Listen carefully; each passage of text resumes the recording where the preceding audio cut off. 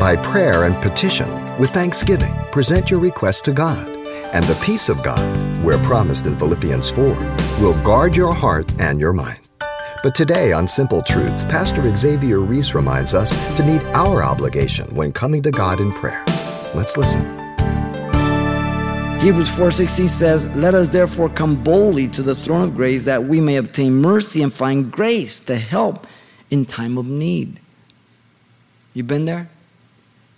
We should be constantly at the throne of grace. There are times when we go before there and we spend time in the morning or the evening, whatever it is. But in attitude, I'm constantly before the throne of grace. Lord, I'm talking to somebody, I shoot up a prayer. You're driving along and all of a sudden you start thinking something, you say, I'll pray. You pray about this, that. You're constantly there. How can you not be there? You have to. Prayer involves various kinds: secret prayer, family prayer, public prayer, general prayer, supplications, intercession, thanksgiving. They're all found in the scriptures. Prayers has conditions. Prayer is to be to the Father only in the name of Jesus. John 16:23. Only in the name of Jesus. No one else. Not Mary, not Peter, not anybody else. Prayer is to be according to the will of God, revealed in the Word of God. 1 John 5:13-14. Prayer is to be in faith. Romans 14:23. And faith always points me back to the revelation of God, His Word.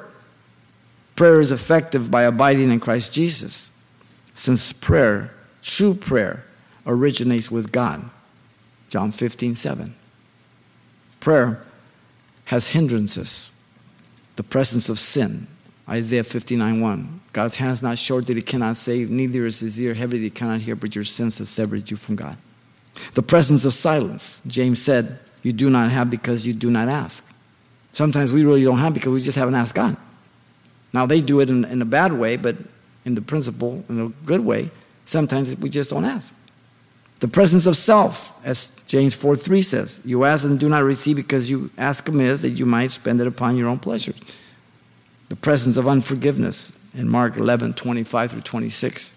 Whenever you stand praying, if you have anything against anyone, forgive him, that your Father in heaven may also forgive you your trespasses. Did you get that? He's talking to Christians. If I don't forgive others, I have a lot of nerve asking God to forgive me. He will not. That means I'll be out of fellowship. We're not talking about salvation there. He's talking to Christians. If I don't forgive others who ask me to forgive them, when I go before the Lord, He won't hear me. Wow. 1 Peter 3:7. Bad marital relationships will hinder your prayers.